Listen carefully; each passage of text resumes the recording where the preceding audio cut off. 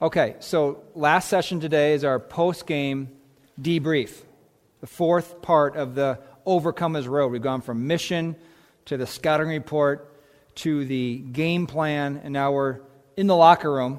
We're having some post-game debrief, which is going to be some Q&A. So if you have questions, you can write them down, think about them, and you can give them to them. And by the way, this is going to be a little more of an interactive session, so I don't want any sitting on your hands today. You can have comments on some of the questions, and I've written down some questions that I'm commonly asked or students have submitted in the past, so we'll have some questions, and if you have some of your own, you can think as well. Before we get to the first question, let me ask you a question. What do you think are the two critical things, attitudes of our heart, that are behind every decision, or motivations behind every decision we make in life? What motivates us to make any given decision?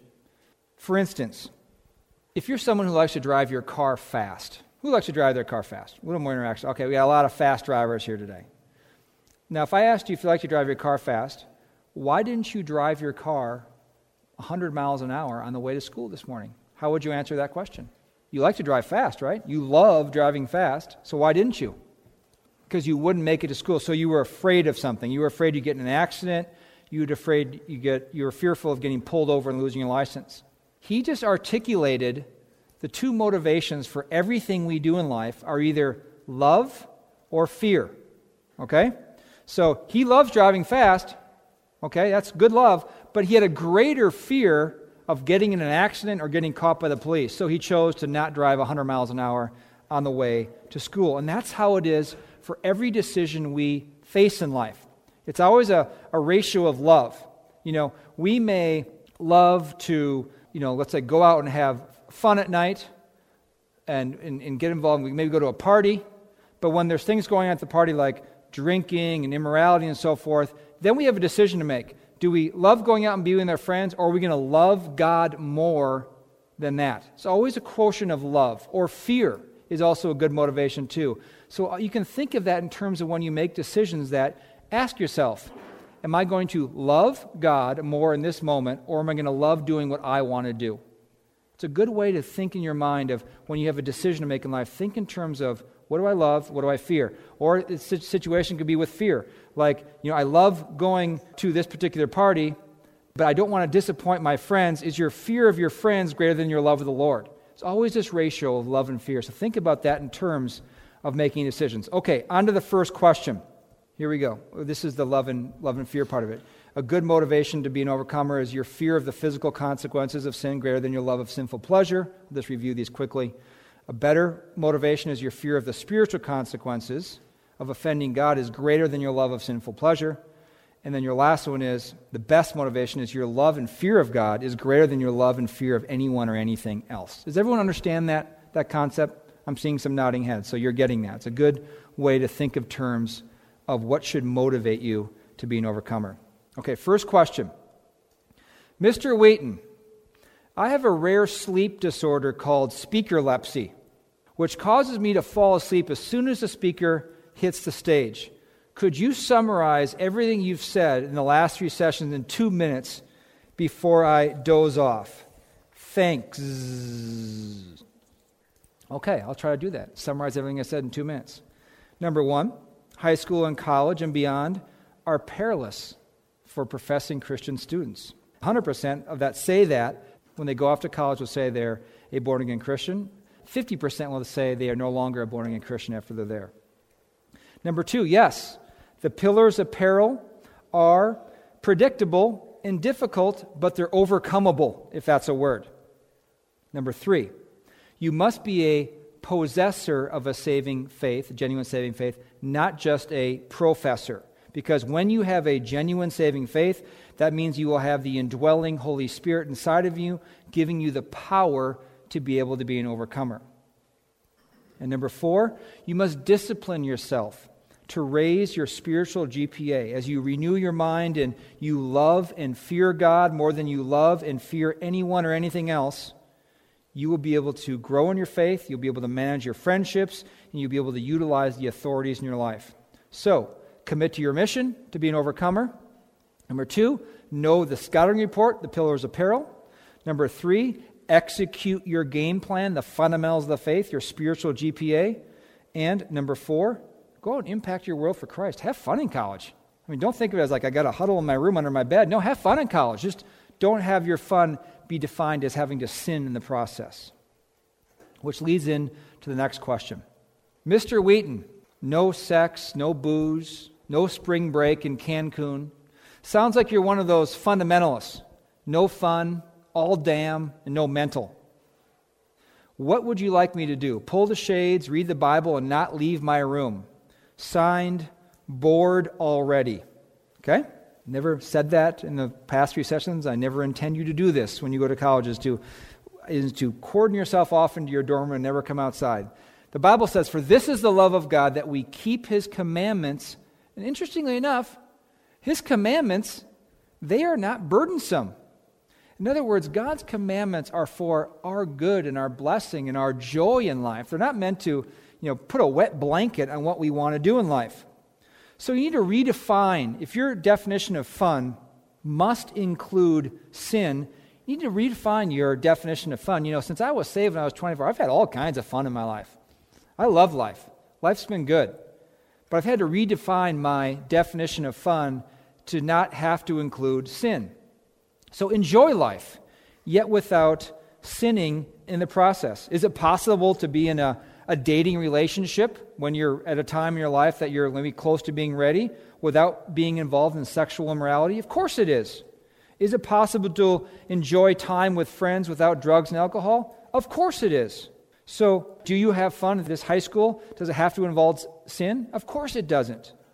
So the world's definition of fun always involves sin with fun. Satan always shows us the beautiful beginning of the way. He doesn't show us the bitter end. So redefine your definition of fun and enjoy your life. Enjoy the gifts and the blessing God gives you without sinning in the process. Next question. Mr. Wheaton, you're pretty harsh on the dangers of secular colleges. Is it better just to go to a Christian college? The answer to this question is not necessarily. You need to match up your spiritual GPA to the right post-high school option for you. And there's a whole chapter in the book about, there's a spiritual GPA test you can take in the book that shows you where you are right now in your spiritual GPA. And when you get the results of that little quiz you take in the book, that'll help you be able to decide on what kind of college would be good for you. Because if you have sort of a low spiritual GPA now and you need to improve that, you're not going to want to go to a college where there's going to be all kinds of opposition to your faith. It's going to be a bad mismatch. Okay? But if you have a really good spiritual GPA, you can go anywhere to college. And you're going to be able to be an overcomer on campus. Now, going to college isn't necessarily a constitutional requirement in case you haven't figured that out. There are lots of options for students after they graduate from high school. You can go to college, of course. You can go into the military. You can take a gap year. You can work. There are lots of things you can do. But again, it comes down to your spiritual GPA. If you have a high GPA, you can go anywhere, even to the elite, secular, liberal colleges. You'll be able to do well there. If you have a medium GPA, maybe you want to think more in terms of a public school and get involved in a good campus Christian group while you're there. Or maybe go to a Christian school or take a gap year. Or if you have a lower GPA, you're going to have trouble even if you stay at home. So you need to focus on getting right with the Lord and raising your spiritual GPA. So that was how I would answer that particular question. It's not always better to go to a Christian college. People often think of my book and, so therefore, just go to a Christian college and you'll be safe. And that's not the case. We know that students who go to Christian colleges who don't have a high spiritual GPA don't necessarily do well. Okay, any questions from the audience before we go on to the next question? Okay. Mr. Wheaton, a lot of my friends, Christian friends, listen to secular rock music and hip-hop music and see movies with graphic scenes and graphic, obscene, or profanity language. Is this any big deal? I get asked this question quite a bit. The answer is simple from Ephesians 5, and do not be drunk with wine, in which is dissipation, but be filled with the Spirit. We went over this verse in the issue of the second pillar of peril with drugs and alcohol. But look at the next verse. Speaking to one another in psalms and hymns and spiritual songs, singing and making melody in your heart to the Lord. Music is a lot more of a powerful influence than any of us realize, for better or for worse. If you listen to music that's honoring to God and exalting to Christ and exalts your heart to worship Him, that's a powerful, positive influence on your life. But if you choose, again, a decision, if you make the decision to listen to the kind of music the world has to offer that talks about sex outside of marriage and drugs and nihilism, just nothingness in life and hopelessness, whether you believe it or not, it's going to have an impact on you. I know that that's how it was in my life before I came to faith in Christ. I used to listen to all kinds of worldly music, and it had a very negative impact on my life and how I thought. But when I was saved, I began to start listening to psalms and hymns and spiritual songs that really changed the way I live my life to a certain extent. Does the music we listen to direct our focus to God and make you love Him more, or does it appeal to your flesh? That's really the decision, the question that you need to answer when it comes to choosing music in your life. Does it direct my worship up, or does it direct my worship down to me, to my own situation in life? When it comes to movies, this is another, I think, a powerful influence in our life too. It says this in Psalm 101, "To you, O Lord, I will behave wisely in a perfect way. I will walk within my house with a perfect heart. I will set nothing wicked before my eyes. A perverse heart shall depart from me. I will not know wickedness." I heard someone say in a video recently, a Christian video, they were asking people on the street who profess to be Christians, "Well, do you go to R-rated movies?" And they'd say, "Well, yeah." And the interviewer said, "Well, what about seeing sex scenes in R-rated movies? Isn't that a problem to you?" And he said, "Well, it's not me. It's not really a big of a deal." And then the interviewer said, "Well, is it a problem to you if you would walk into your neighbor's front yard and look through the window and look at a man and a woman engaging in a sexual relationship inside the house? Would that be wrong?" He said, "Well, of course it would be wrong. You'd be a peeping Tom. You'd be taking in something you shouldn't be doing." Well, how is that different than going to an R-rated movie and looking through the window of what they show you on screen? And I think it makes a really good point of what we talked about yesterday, making no provision for the flesh. When we go and take things in through our eyes, whether through movies, whether through pornography, which one Christian leader has called the greatest moral threat to Christians in 2,000 years, pornography. That's how much of a scourge it is upon someone's soul. I think we need to be very careful that we make no provision for the flesh and will set nothing wicked before our eyes. Next question. Mr. Wheaton, you talked about choosing friends. But what about friends of the, opposite sex, as in boyfriends, girlfriends, dating? This is a question that usually some of the heads start to come up and listen a little more attentively now. There's a whole chapter on dating in the University of Destruction. I didn't actually talk about it purposely because there's a chapter that's well written out and you'll be able to find out a lot more about it. But let me just give you a couple little tips on the issue of dating. Let me define dating. Just get a definition, a working definition here. You can call it courtship or dating. The way I think of dating as a one-on-one exclusive relationship. Okay? So that if the person you were dating went out and did something with someone else, that you would feel like, hey, that's not right. I have an exclusive one-on-one relationship with that person. That's what I consider to be dating. And so in the book, I talk about dating in terms of two things. You really should only get into these types of dating or courtship relationships where it's exclusive one-on-one relationships at a point in your life when you're actually ready to be married, let's say within a year. So in other words, what is the point of dating in an exclusive one-on-one relationship when you're not even close to being in a point in your life where you are ready or could be married? There's no point. All it does is it puts you in a situation and opens you up to excessive temptation that you don't need in your life.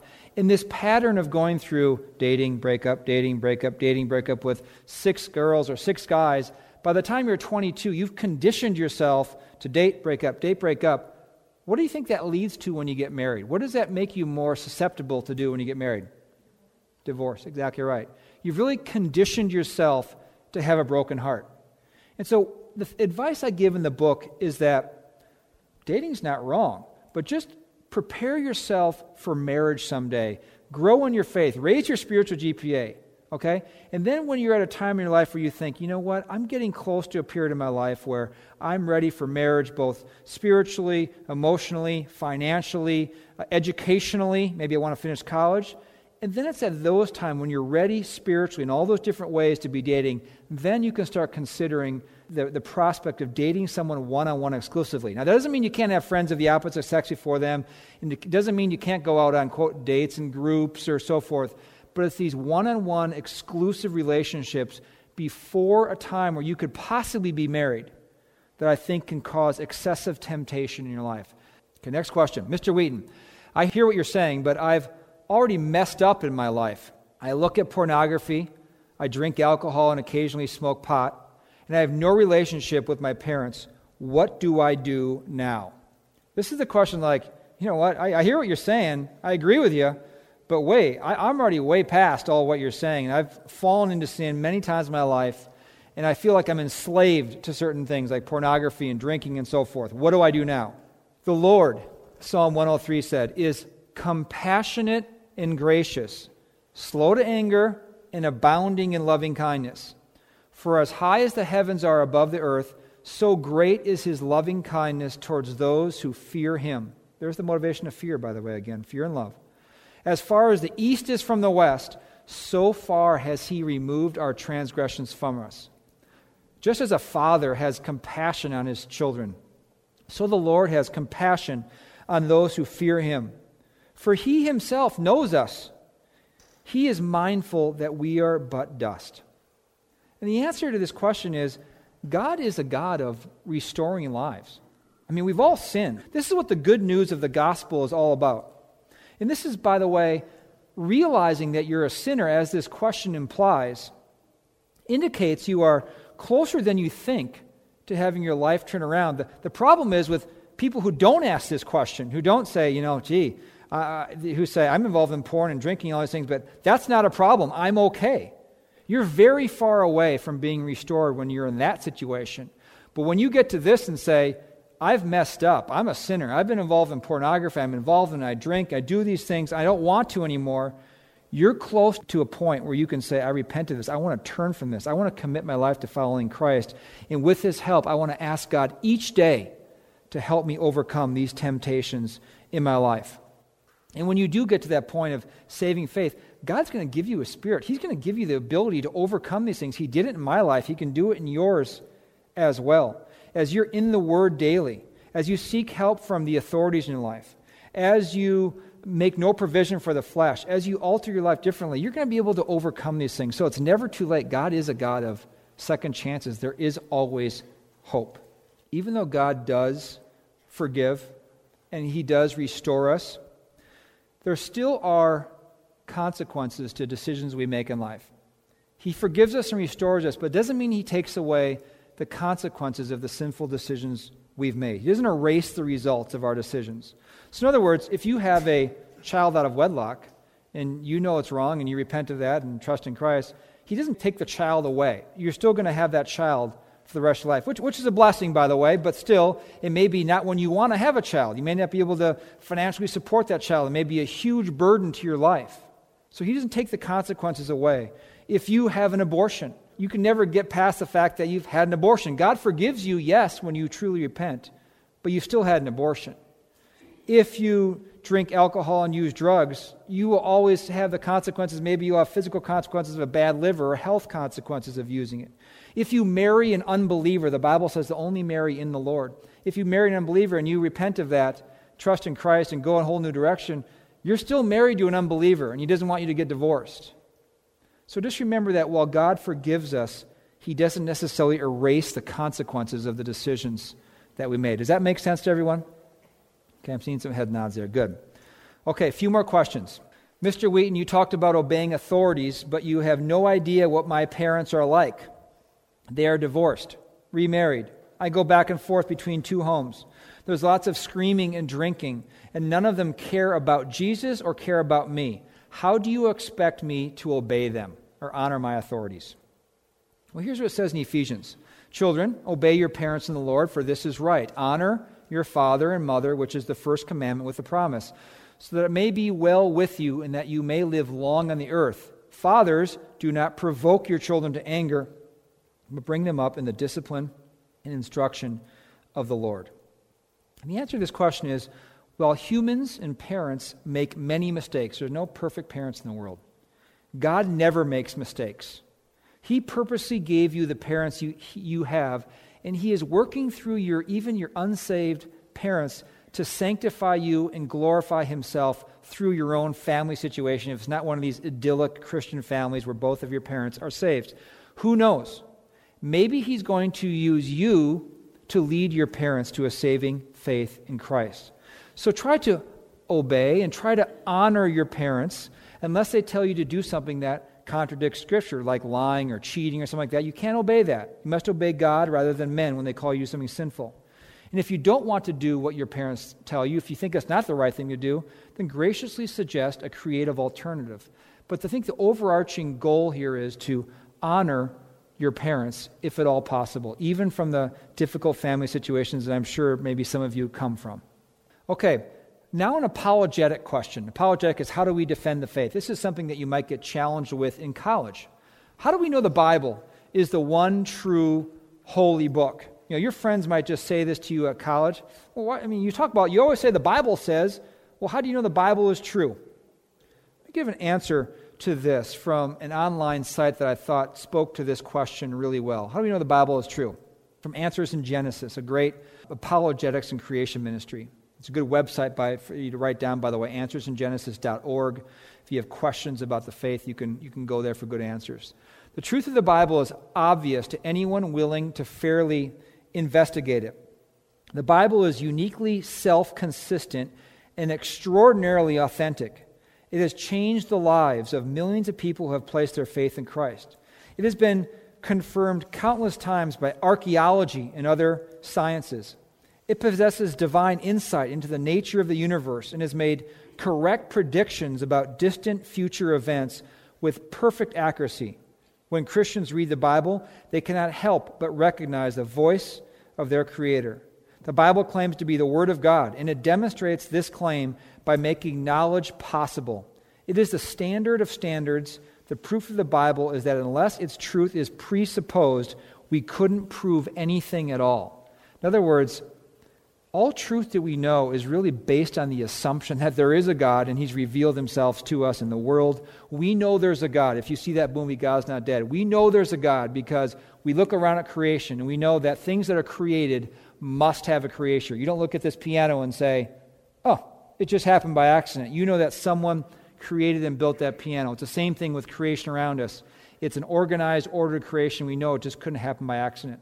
We know inside of us, not only through creation, we know inside of us through our conscience, there is a God. How do we know right from wrong? How does every person in every society know that taking another person's life, murder, is wrong? Who told them that? Animals don't know that. You know, when a lion goes and kills a zebra, there's no problem with that. He's not accused of murder and not hauled before the courts. He's allowed to do that. We know he's an animal, but we are different. We're a higher created being. Someone, God, has put inside of us the ability to know right from wrong. Now, we can shun that out and harden our hearts to right and wrong, which a lot of people do, but we still have that conscience inside of us. Creation, conscience, and the Word of God reveals itself to be the one true holy book. There's a lot more that could be said about that, but that's just a little thumbnail sketch of that question. Next question. We have a couple more to go. If God is all-knowing, here's another question you might get in college. Why did He create Adam and Eve knowing they would sin? Here's another question from an online apologetic site, from Theologica. God knew that Adam and Eve were going to sin in the Garden of Eden. He knew that. With that knowledge in hand, God still created Adam and Eve because creating them and ordaining the fall of man when they corrupted the universe, was part of God's sovereign plan for creation to manifest His glory in all its fullness. In other words, God created man and woman, Adam and Eve, with the capacity to sin. Not to sin, but with the capacity. He gave them free choice, as He gives all of us free choice. But He knew that they would choose badly, but He had a plan for that. If you want to think in terms of why the world is the way it is, this is a good framework for what's taking place. This explains what's going on in the world. God created the world perfectly. Adam and Eve fell and brought sin into the world and corrupted the world. That's why people die. The third point is God is redeeming people out of the world through his Son, Jesus Christ. And eventually God will restore the world, recreate the world actually, to a new heaven and a new earth. That is the big meta-narrative for what takes place on around the world. Creation, fall, redemption, restoration. And just as an aside, this is what the gospel is. God created you to know him, to be in relationship with him, but you fell. You sinned against him. But the good news is Christ is redeeming people out of the world. You can be made right with Christ through being redeemed. And eventually in the future, you will be glorified, be restored to the state that God originally created you. A very helpful way of understanding what's going on in the world. Next question. How do you think we as Christians should treat homosexuals besides just the typical love the sinner and hate the sin? This issue of homosexuality when you go off to college is going to be thrust in front of you whether you want it to be or not. Our whole society is changing. Where it used to be in society, we thought of homosexuality, just as Christians always have, but even society as a whole thought of homosexuality as immoral or sexually errant, okay, even perverse. This has changed very much, very quickly in the last 15 years in our culture, and it's changing even quicker now. The family's being redefined as not just a man and a woman having children, it's defined as a man and a man having children, a woman and a woman. This has been very much redefined. And as you go off to college, especially if you go to a secular college, even some liberal Christian colleges, you're going to face this. And you're going to need to know how to defend Scripture when it comes to homosexuality. Because the Bible is clear on homosexuality that it is a sexual sin just like any other sin outside of the marriage covenant is, whether it's heterosexual adultery or heterosexual fornication, sex before marriage. Homosexuality is, again, another form of sex outside of marriage, and the Bible makes this very clear in many places. 1 Corinthians, I think, chapter 6, Christ talked in Matthew 19 about a family or a marriage is between a man and a woman. So this is going to be, you're going to be pressured into trying to not only just tolerating someone else's lifestyle choice, but affirming it. Maybe some of you heard recently that the president of the company that makes Firefox, the web browser, you all familiar with Firefox web browser? Well, the president of that company had just become the president. He was the CEO, and within about a month of being the CEO, he was forced out. What was his crime for being forced out? Because he had donated $1,000 to a campaign in California called Proposition 8, like back in 2008, to support marriages being between a man and a woman. And they wouldn't allow him. He was forced out because of that, just holding that view. In other words, you're not allowed anymore, according to our society, to hold to a view that the only right form of marriage is between a man and a woman. So, how should we treat homosexuals? We should treat them like Christ would. And the Word became flesh and dwelt among us, and we saw Christ's glory, glory as of the only begotten from the Father, full of grace and full of truth. We need to speak the truth in love. We need to say, this is what the Bible says, not what our own opinions are. This is what the Bible says about homosexuality, and we need to do it with grace, always opening up avenues for people to believe in the gospel. We should treat homosexuals like any other person practicing sin with grace and truth. The Bible says this, and the good news is that. It's truth and it's grace. Does everyone understand that? That's a good way to be able to be. This is something you will face. We're down to our last question or so here. Do I wish I could go back and change anything? And the answer to that question is yes. I do wish I could go back and change something. I wish that I had made a decision to live for Christ and glorify Him at an earlier age in my life. I wish that I had prepared myself for marriage at a younger age. And you're all 17, 18 years old. Maybe you can't believe this, but you might be married within 4 years. That's not very long from now. And so I would really encourage you to prepare yourself to be the wife or the husband that God wants you to be. Even if you don't get married for maybe 10 years from now, still think about in terms of if you have a desire in your heart to be married someday, start thinking about preparing yourself and studying Scripture as what it says to be a godly husband or godly wife. I wish I'd honored my parents more. I told you that I'd run up against them and I wanted to be the authority in my own life. I wish I had honored them more, and I have asked their forgiveness for these times in my life when I did, but you won't regret the fact if you honor your parents, and your parents will respect you for doing so. Last question. If you were my coach, what things would you write on my postcard, like we talked about at Wimbledon, before I head off to college? And what I would write on your postcard, if I can just find the answer to this question, I would say, first of all, read University of Destruction. We are going to give you this book. I mean, free book. How can you turn that down? I'll sign it for you, personalize it for you.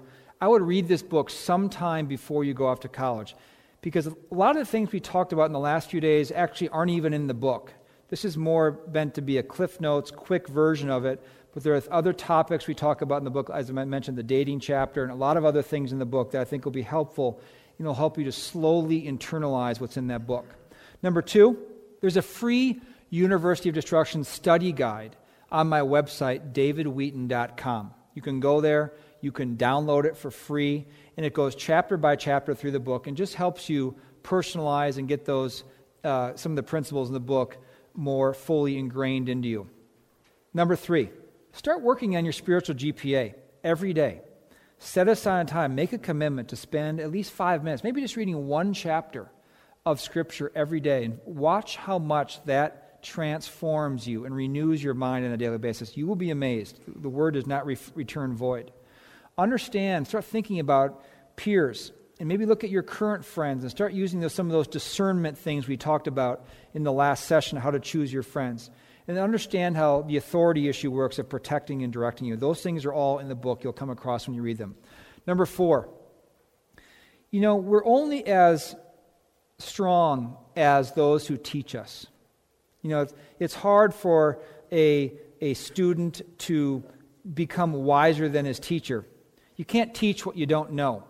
And so I would really encourage you to discover and find a couple of really sound Bible teachers that you can be taught by. I'll give you a couple of recommendations. I love John MacArthur. I just think if I had to say, if someone asked me who has made the biggest influence in your life, let's say outside your parents and your family, I would say John MacArthur. He's a Bible teacher out of California. He's one of the most respected teachers. He just has made a big impact in my life. So I'd recommend him first and foremost. Others that have been very good are someone like Pastor Steve Lawson. There's many others. But trying to find good, sound Bible teachers is a very key thing. And put them on your iPod. Listen to a 30-minute message on your iPod, once a week, just to get some good teaching. That will change the way you think and help you immensely spiritually. Here's another one. Stay informed about the world around you. One thing I find when I interact with college students is that they're kind of totally oblivious to what's going on in the world. I mean, I can mention something like, have you heard what's going on in the Middle East right now? No, what's going on in the Middle East? Well, there's kind of world-altering events going on in the Middle East with the transfer from more dictatorships to Muslim-led countries over there. Know what's going on in Russia and Ukraine right now. Russia's threatening Ukraine. And just be aware of what's going on in the world. This will help you sharpen your worldview and know how to think when you come up against these things in your classes. And the last thing I'd recommend is I put on your postcard would be to spend time with strong Christian friends. It's very hard to be an individual Christian. Christ sent out the disciples in twos. He didn't send them out to be loners on themselves. You're not saved to be an individual. You're saved to be part of a body of Christ. And so that's what I would say. Those things I would put on your postcard to be fundamentals. In conclusion to the 4 parts we've done, there was a student who went to Dartmouth College. He was a Christian. And I was on the Focus on the Family's radio broadcast about my book with him. His name was Noah. And someone asked Noah, why even bother serving God in high school or college? He said, it's a great question. And I think a verse that speaks to this is in Matthew 15:8. These people draw near me with their mouth and honor me with their lips, but their heart is far from me. He says, it's a matter of the heart. If our heart is about serving God, then that question really isn't a good question, because it's not about what we can do and get away with in life, but it's about who we love and therefore who we are going to serve. There really is going to be a battle for your soul as you go off to college. I'm not trying to scare you. I'm just trying to prepare you for that. The world around you, your flesh, and the devil, and their 3 pillars of peril are perilous. It's going to be tough, as this quote from the book Pilgrim's Progress says, the hill or college, though high, I covet to ascend. You want to be an overcomer, but the difficulty will not me offend, for I perceive the way of life lies here. Come, pluck up heart, let's neither faint nor fear, better though difficult the right way to go than wrong, though easy, where the end is woe? The answer is, how can you have a great time in college? How can you take advantage of your opportunities? How can you be a victorious Christian? How can you leave college with no regrets? Well, number one, get on a mission to be an overcomer. Number two, become a possessing Christian. Don't just be a professing Christian. Know the scouting report. Read the book and get the scouting report. Execute your game plan under pressure. Because when you do that, you will be able to say, not like Mick Jagger, the lead singer of the Rolling Stones. He said that famous song, I can't get no satisfaction, because he didn't know Jesus. He wasn't living his life the right way. He couldn't get no satisfaction. But when you know Jesus, you'll be able to leave college and have him say to you, well done, thou good and faithful servant. I mean, imagine that. Your Savior telling you, job well done. It's going to be a tough job, but you can certainly do it with Christ's help. I thank you for listening the last couple of days. I hope you're able to get a lot out of this. I hope you can be overcomers in college. And I would be more than glad for you to email me or contact me at any time during college if you're in a difficult class, and you have difficult questions and you need answers or resources. Remember, the biblical worldview is the most defendable worldview of all. If you ever want to get in contact with me, you can contact me through my website, davidwheaton.com. You can contact me through our radio website, thechristianworldview.org. And I'd be glad to interact with you and point you in the right direction to getting resources or help that will help you during your journey through college. Let's pray. Father, we again thank you for this time, and we're thankful for the attentiveness of these seniors. It's been a lot of information over the last 2 days. Just a lot to digest and think about. And no doubt it's impossible to be able to just take all of this in and retain even a majority of it.